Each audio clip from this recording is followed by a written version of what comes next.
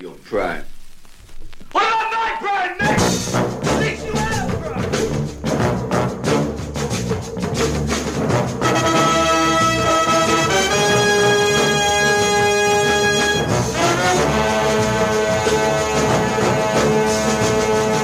Welcome to Cocoons of Horror, the podcast. Don't forget to thank Allison and Sophia. It's embedded in the text. Okay, good. That was actually my best Cocoons of Horror, by the way. Because I typically make horror just go horror, right? It's sounds like Tom Brokaw. Mm-hmm. It's not one of our best English language words. It's a horrible title. The people can't spell cocoons. We can't say horror. Yeah, it's we've got to rethink this whole thing. Welcome to Cocoons of Horror. Today, by request of listeners Allison and Sophia, Very good. we take a look at the John Hughes comedy 16 Candles, a whimsical look at the budding sexuality of teenagers intermingled with problematic racial stereotypes. Here to dissect this film with me is Dr. Anthony LaDon. Steve, would it be bad for me to be thankful that John Hughes is dead? Wow. Well, that's all right. Well, okay. Let's unpack that. I mean, I know he's one of the great filmmakers of the 1980s. Mm-hmm. But you're glad he's dead. I just think maybe he's run his course, you know? Maybe in this case, dead is better. Okay. I don't think that there's any room for him in the modern world, I suppose. So you're saying that there was no room for growth for John Hughes? I mean, John Hughes, are you holding him responsible for everything? Yes, everything. For everything we thought in the 80s? Uh-huh. You don't see him as maybe a barometer, but you see him as actual climate. Like the reason we were maybe a certain way in the 80s is because John Hughes begat that. Yeah, he was the mad scientist that created the 1980s. Now, if you've got a problem with 16 Candles, you shouldn't watch Weird Science. Well, I want to talk about Weird Science a little bit, but let me ask you this question first. Mm-hmm. What is your relationship with John Hughes? I'd say it's very extensive. Right? I mean, there are certain John Hughes movies that I have a more of a kinship with than others. I mean, at least in terms of watch and rewatch. Ferris Bueller's Day Off being one of them. Mm-hmm. Breakfast Club. I mean, how many times have I seen Breakfast Club? Who's to say? He's responsible for Home Alone. There's a certain responsibility he has for the Vacation series, right? Yeah, this movie was his directorial debut. Mm-hmm. On the movie poster for 16 Candles, it said, "From the man that brought you Vacation and Mr. Mom." Right? So, this is definitely something of an entree for him, but he had been around and making...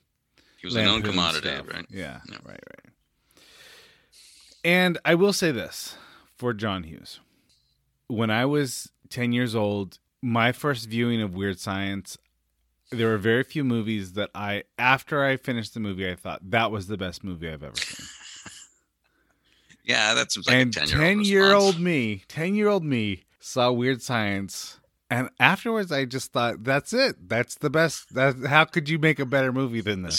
This is the height of culture. This is the height of culture. Maybe the height of my life. All right, we're going to play a game here. This is the who's the worst person in this movie? And if I get it wrong, will you play a gong noise? Mm-hmm. Worst person, you got the 16-year-old sophomore who ogles the naked senior girl in the locker room. That's option number 1. Mm-hmm. Option number 2. The freshman who sexually harasses the sophomore girl and then charges $1 a pop to see her underwear. Okay. That's option number 2. Option number 3, the senior boy who basically trades his girlfriend to a budding sex offender. That's option number 3. Number 4, the grandmother who gropes her granddaughter. That would be option 4. Or option 5, the entire population of suburbs Chicago for their pervasive racism. So you're... Ooh, that is a fun game. Which door do you want to go through, Steve? I'm not going to put the grandma... I mean, look, grandma, she's a visual learner, right?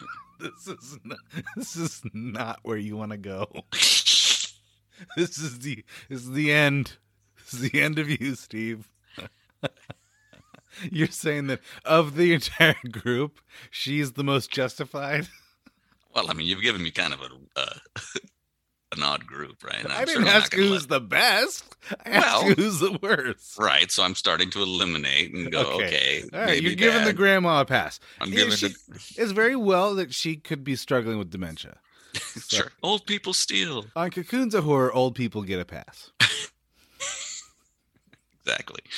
Yeah, Jake does take a turn, right? Like, I mean, because Jake has, like, you can understand.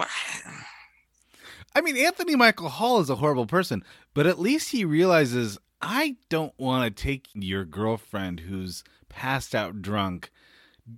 Please don't.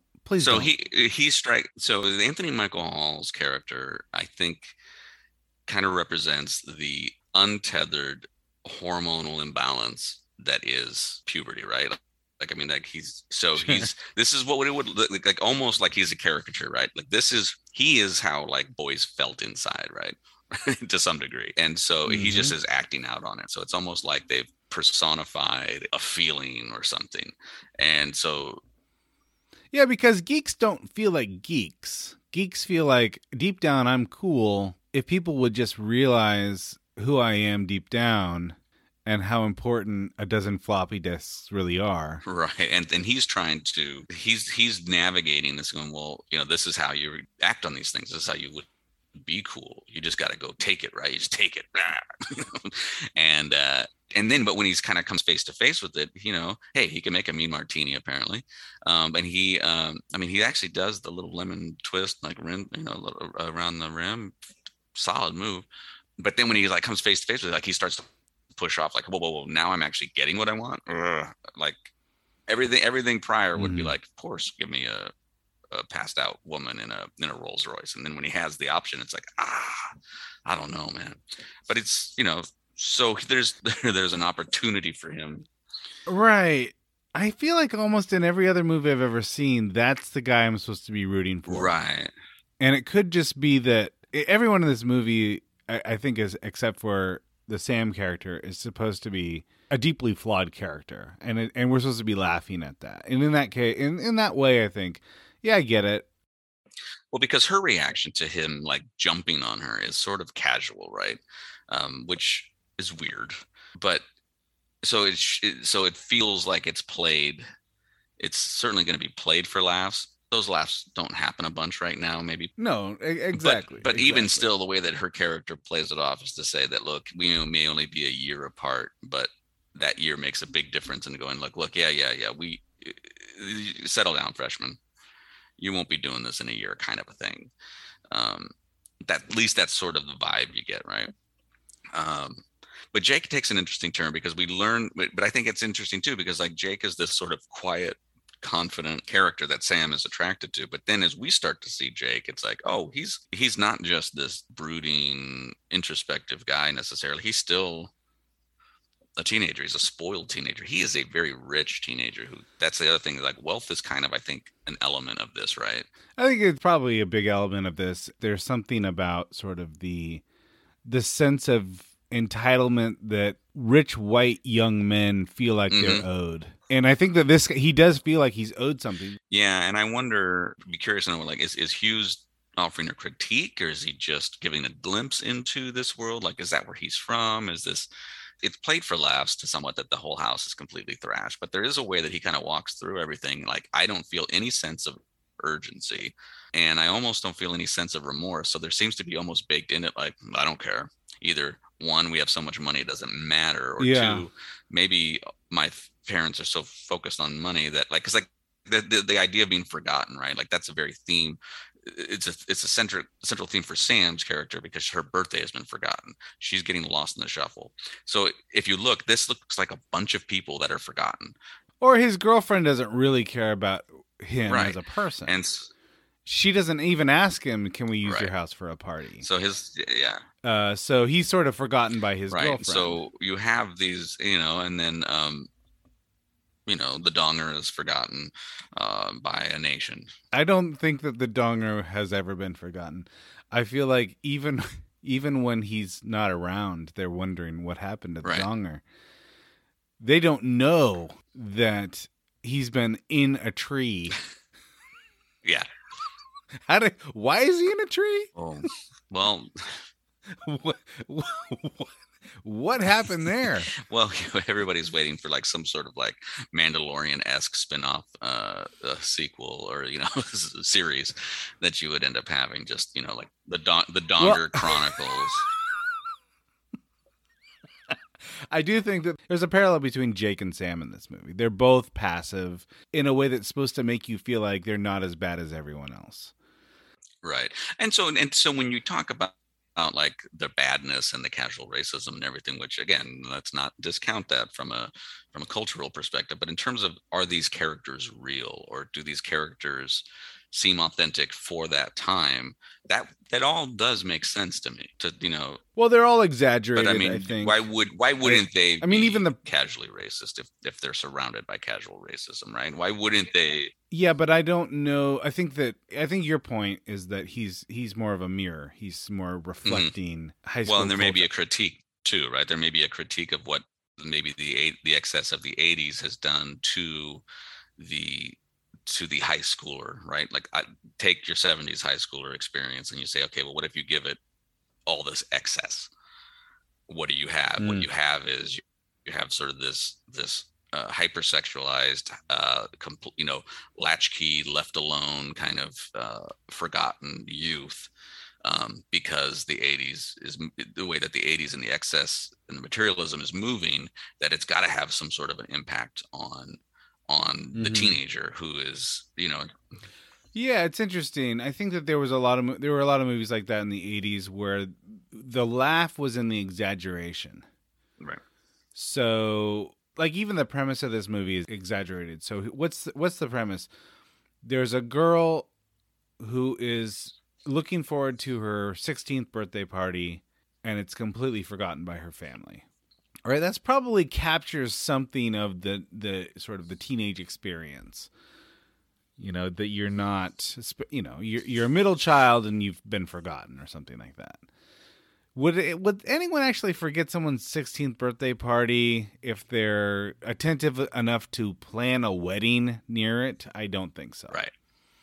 I don't think it's realistic that there's no one in that house that would think like, we've been planning this wedding. Look, it happens to be the day after our other daughter's birthday.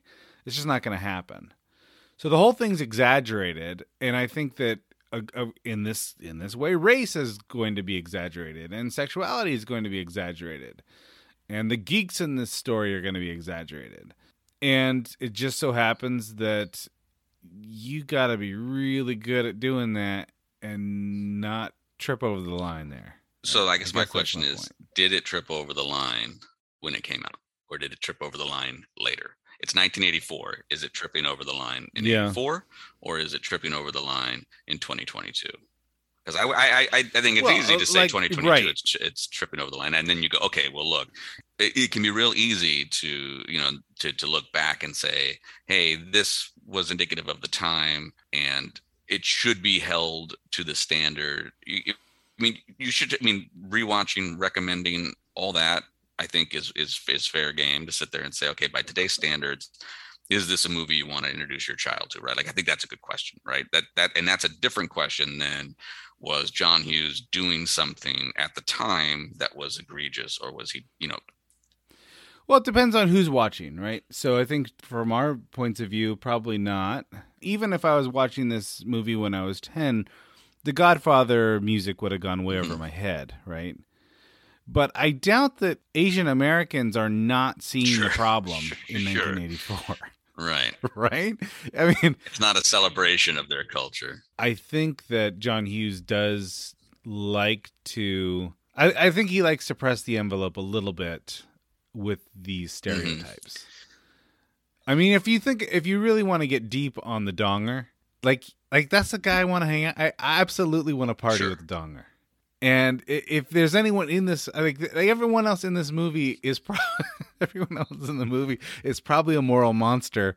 I don't think you can think about it. No, he's the harbinger of fun. Like he brings it. He's the Ferris Bueller of this movie. By all the other stuff, right? I mean, he's like, let's get it. Let's get weird. Let's smoke these cigarettes. Let's drink this drink. Let's crash this car. I wonder if this movie would have read differently if there wasn't the constant gonging whenever he'd show up. I mean, obviously there's still, yeah. I mean, it's weird because it feels like, I mean, it's clearly racist, but it doesn't feel like it's always malicious.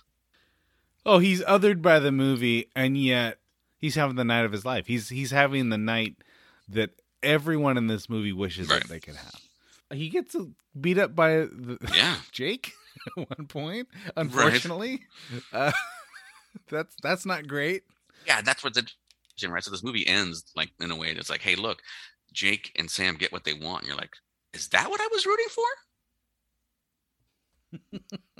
Is this what I've been rooting for the whole time? Because it is a little surprising. But yeah, it is interesting. Like we said, because this movie was sort of embraced by young women. My older sister is your wife, right?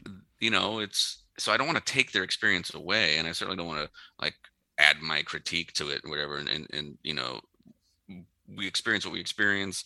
But also, there's probably not a lot of movies for young women by young women, right? I mean, this is sexuality, both male and female, being told by a male writer, right?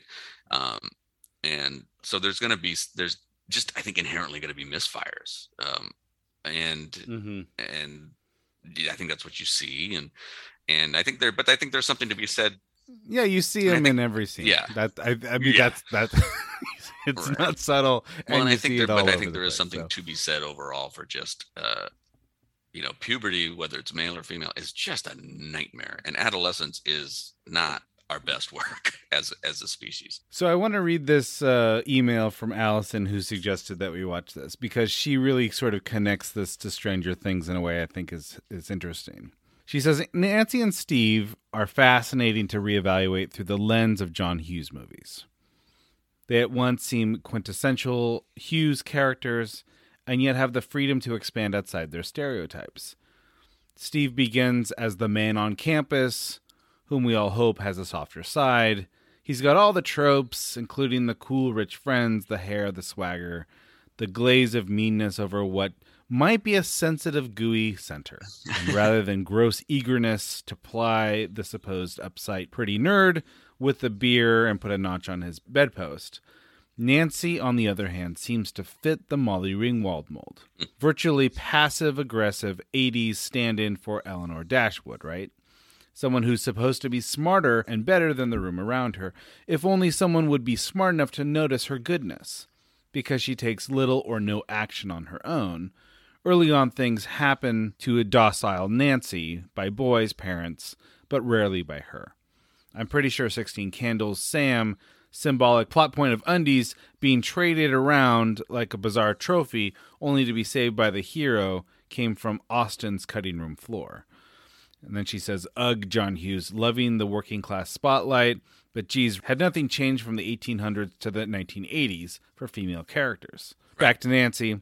After having beer happen to her, Barbara's ousting happens to her, and Steve happens to her. She sheds the Molly Ringwald and embarks onto the after with absolutely no ever attached. She morphs into a self-actualized person. She's believably graduated into a gun-wielding, monster-killing detective journalistic machine.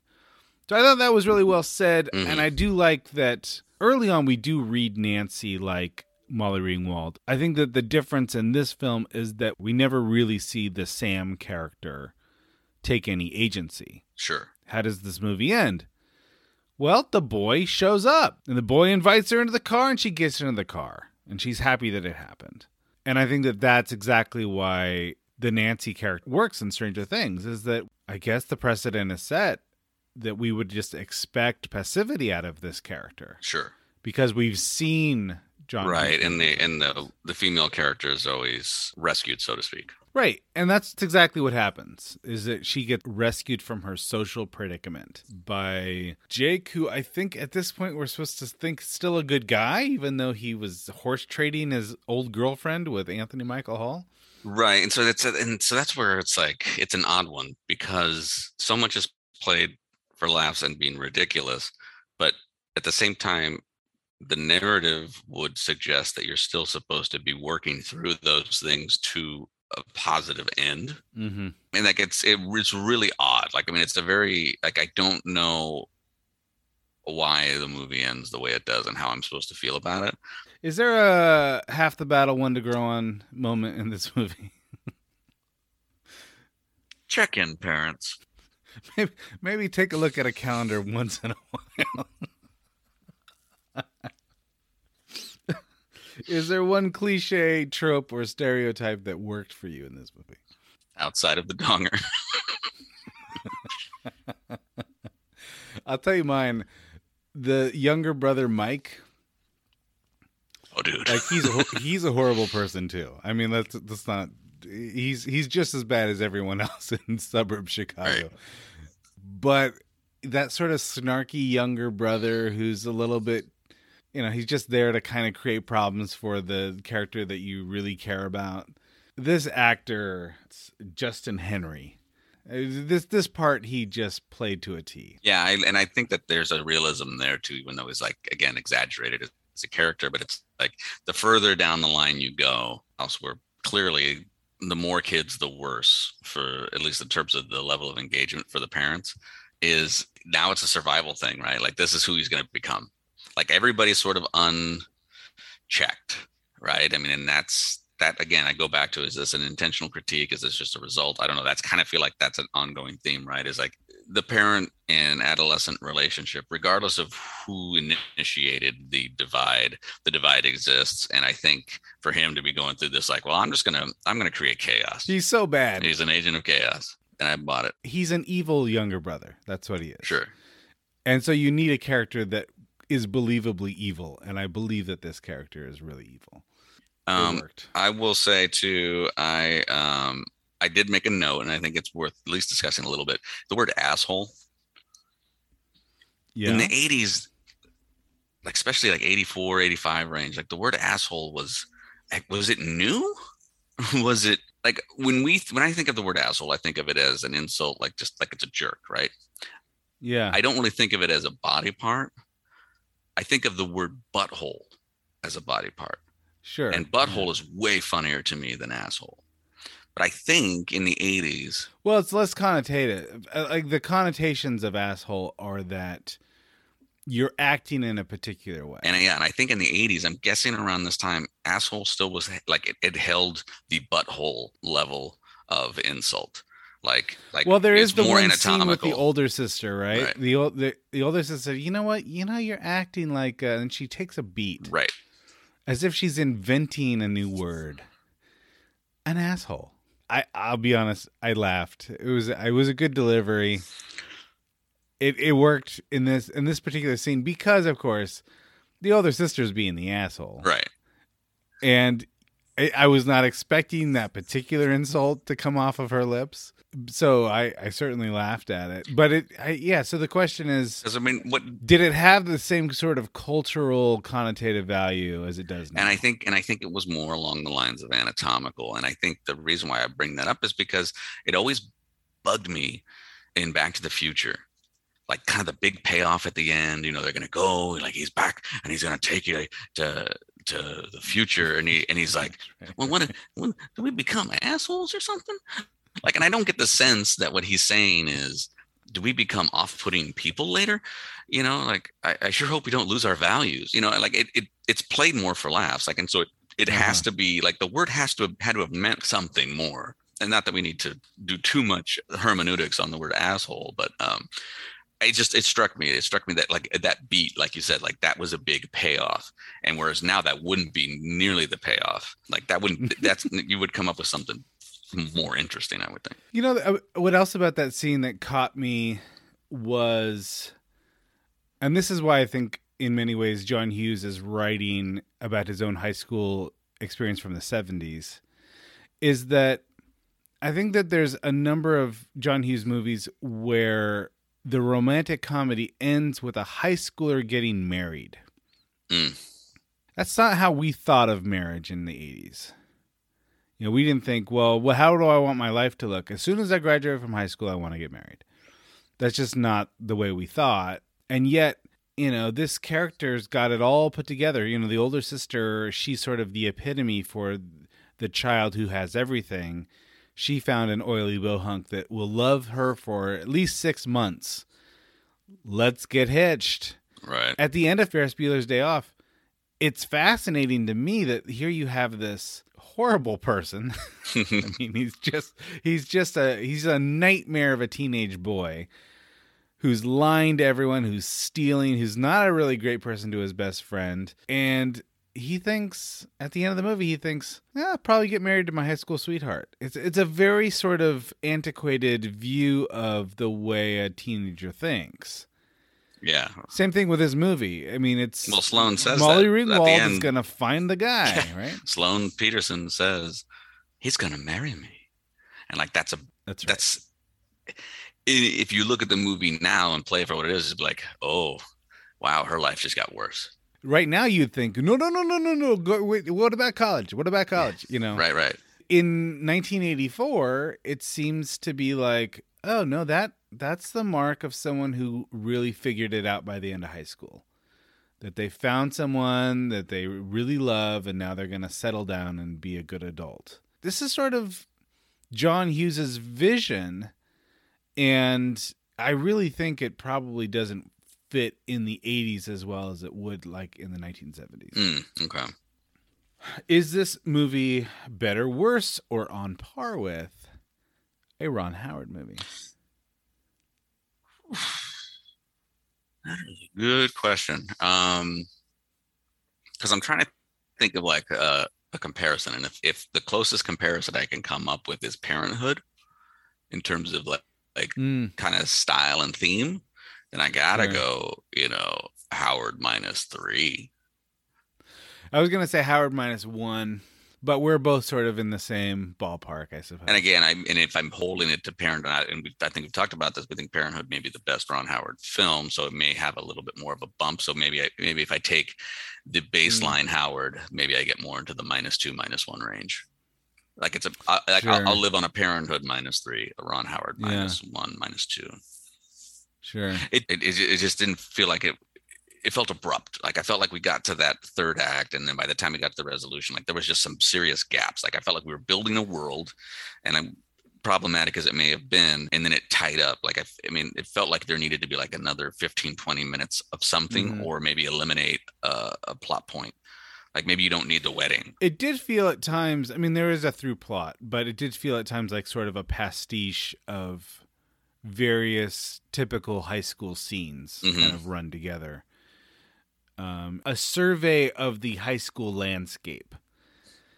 And so it wasn't as tight of a movie as that you might see Ron Howard make. Yeah. I think at some point we need to talk a little bit about the relationship between John Hughes and Molly Ringwald. If you're listening to this and you're not up to speed, so John Hughes is the writer and the director, and of course Molly Ringwald is the title character. And I think that he just fell in love with her. I think he fell in love with a 15-year-old girl. And I mean, that's the basic story. He just started writing movies for her.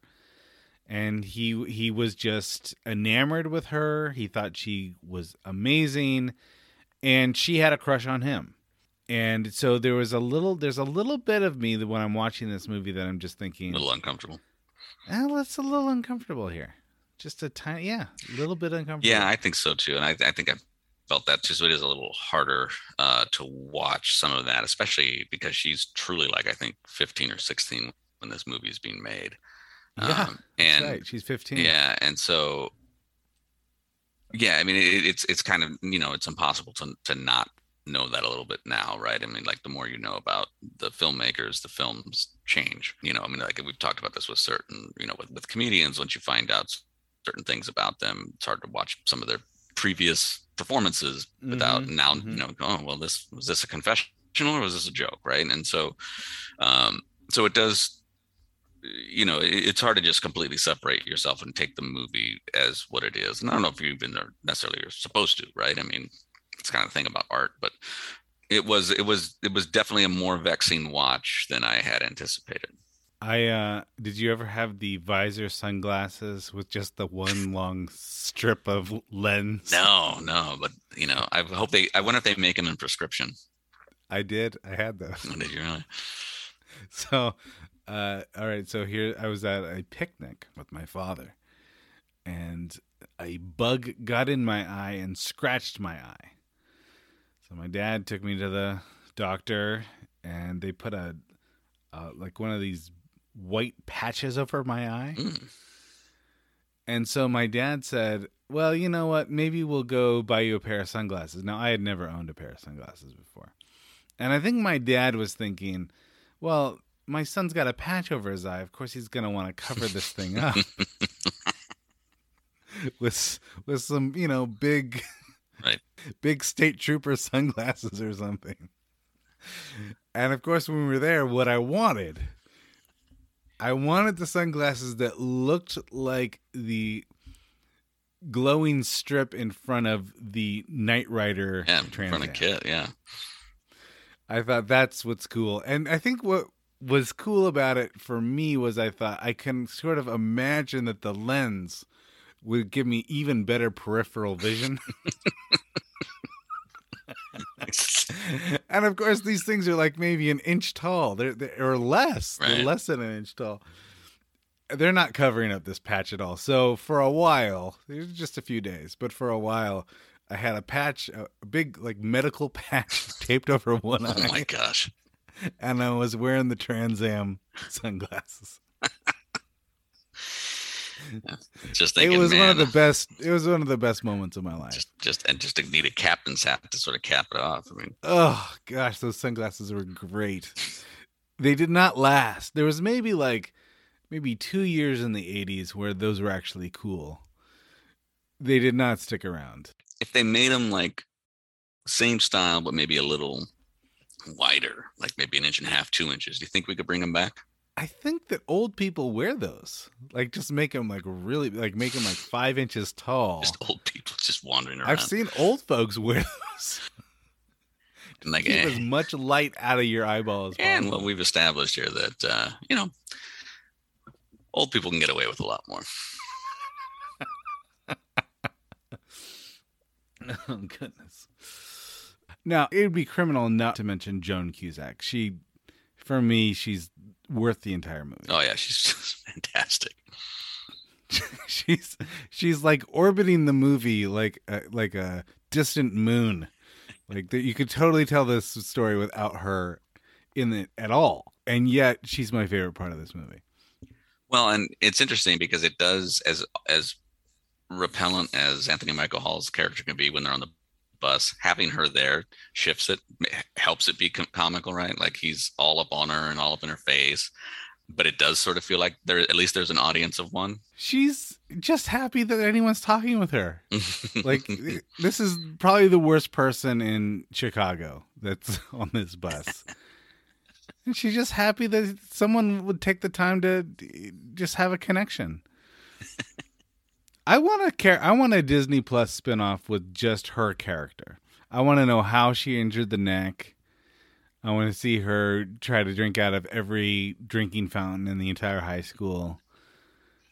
Even her little sweater had a skirt that it would lift up. She had a little skirt on her sweater. She was amazing. I think we're ready to do some feedback. All right. I have an email for you, and I have an email for me. Cool. Should we do me first or you first? Let's do you first. All right, this is from Jane. Hey, Anthony. Hate to out myself as the over-the-top Stephen King nerd that I apparently am, but while listening to your Stand By Me coverage, your comment that the Goocher isn't mentioned in the novella had me running to the bookshelf to grab my copy of Different Seasons, and it didn't take me long to find the page. I've actually attached a picture here, and she did. There's a screenshot. The Goocher is most certainly mentioned by name. Please try to conduct your research better in the future. Well, thank you, Jane. I happily admit my error, and I probably should confess something else here. I read that novella by some weird Russian illegal website that gives me books for free. And I went, no expense spared for research here. I don't know if Goocher is like inappropriate language in Russia. Like maybe Goocher Goocher is a really bad swear in Russia. But my copy, which was just a bootleg PDF, Stephen King, a Russian kid's book report. Sorry, Stephen King, but I stole your book. You're not going to get those 25 cents. Yeah, my copy didn't have it. So, I mean, I don't want to just call this an excuse on my part. It absolutely is an excuse on my part. But, Jane, you're right. I'm wrong because I can see by your screenshot that you're, legit physical copy of the body English. Has it. And it is, yes, it's not in Cyrillic. So anyway, it's not my prouder moment to have to confess that I actually stole this book. Listening to it via Google Translate. Just in my defense, if you ever need one of my books, I'm happy to have you steal it. These things are way too expensive. As an author, you might think that just, this would be the one area that you might have a little bit more integrity. No, I guess not. Right? Yeah. In fact, who's out there trying to raise money. I use it to justify almost anything. Like, I am an author, so I can get away with jaywalking or whatever it is. Well, I mean, in your defense, you're an author, so you don't have any money. That's true. That's very true, and it's sad. All right, this is a question from Heather A. in Sebastopol, California. Seems familiar. Mm-hmm. Steve, when you're at the end of your days, ready to meet your maker, which do you choose? To have loved ones holding your hand and talking softly to you as you go into the great beyond, or do you choose to have Bradley Cooper snatch your blanket from you and watch you with those gorgeous baby blues as you slowly die? Wow. Somehow this particular emailer seems to know something about you that the general public might not know. Yeah. I hate that these are mutually exclusive. Like, I love the idea of holding my hand, like all of my loved ones are around, and then Bradley Cooper just barges in and just strips the blanket, and everyone's like, well, die doing what you love, and they just sort of step back. Unfortunately, Steve, your wife has set this as an either or. You have to choose one or the other.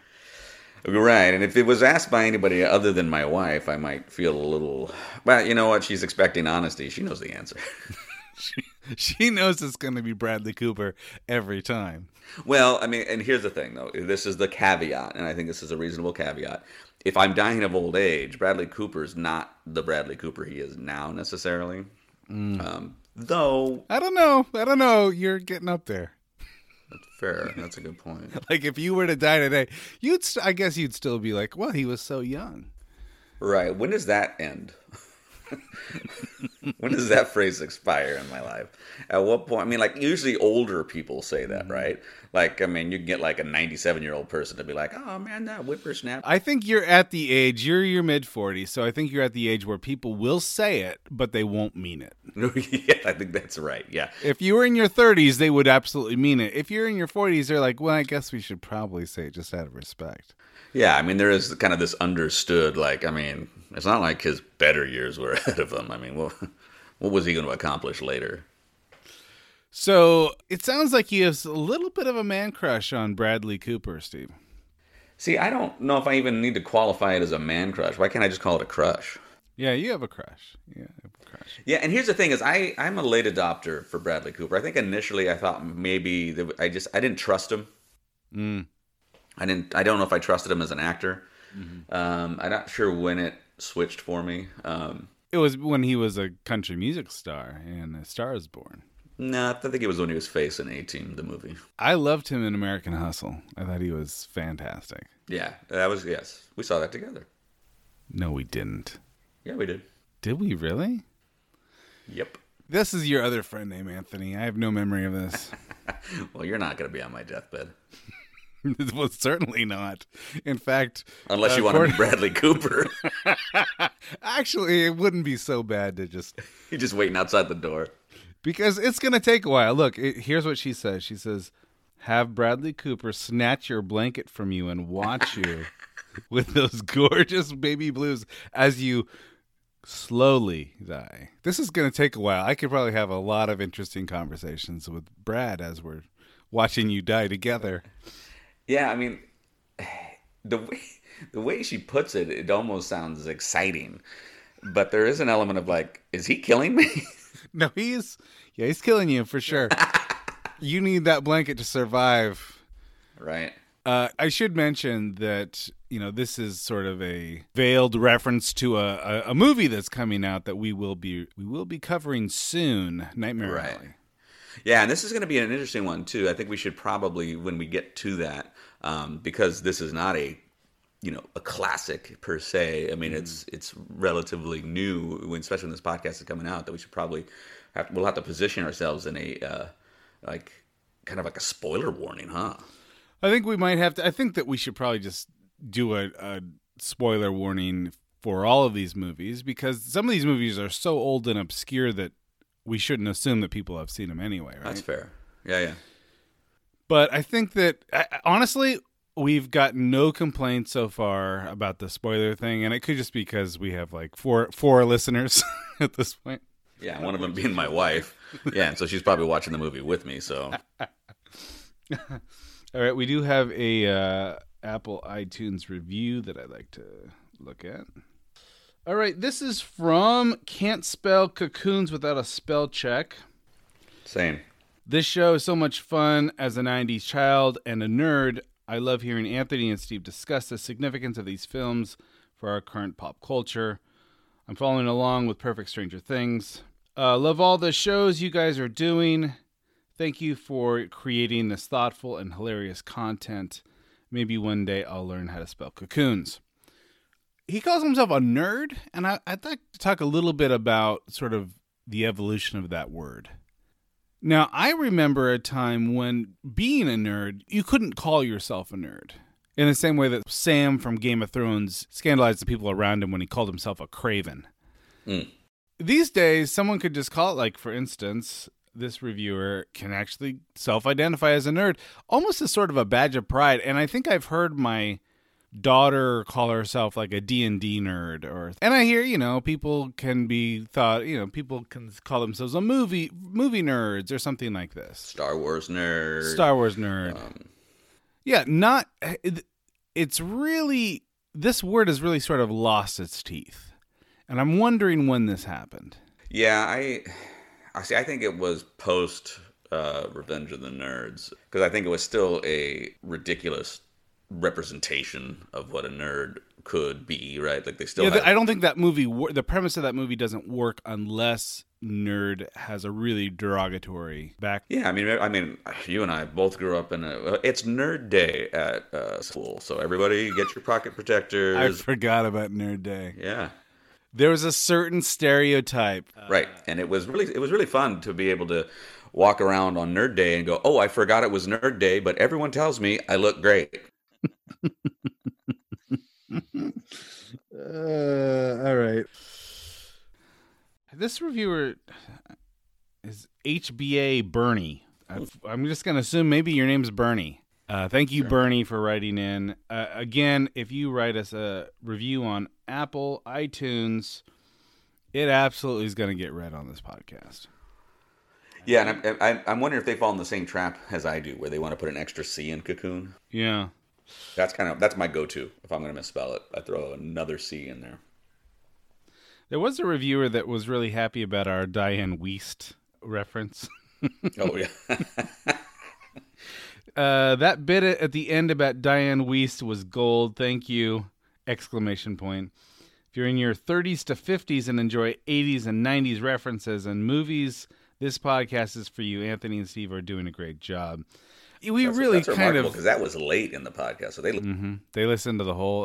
They're the one person that did. I didn't even listen to it. It wasn't me. I don't know if they got there. I was like, oh, they actually made it. Okay. I was happy that the Diane Wiest. Well, let's just say this: you never know what's going to make people happy, and there was no way to know that Diane Wiest was going to make anyone but you and I happy. Right? Yeah, for sure. But clearly, there's a lot of Diane Wiest fans out there that we don't account for. Well, yeah, I mean, it's like, and that's the thing is, sometimes joy shows up when you least expect it. See, this is part of the problem. We can't use that. I have to edit that out. It's horrible.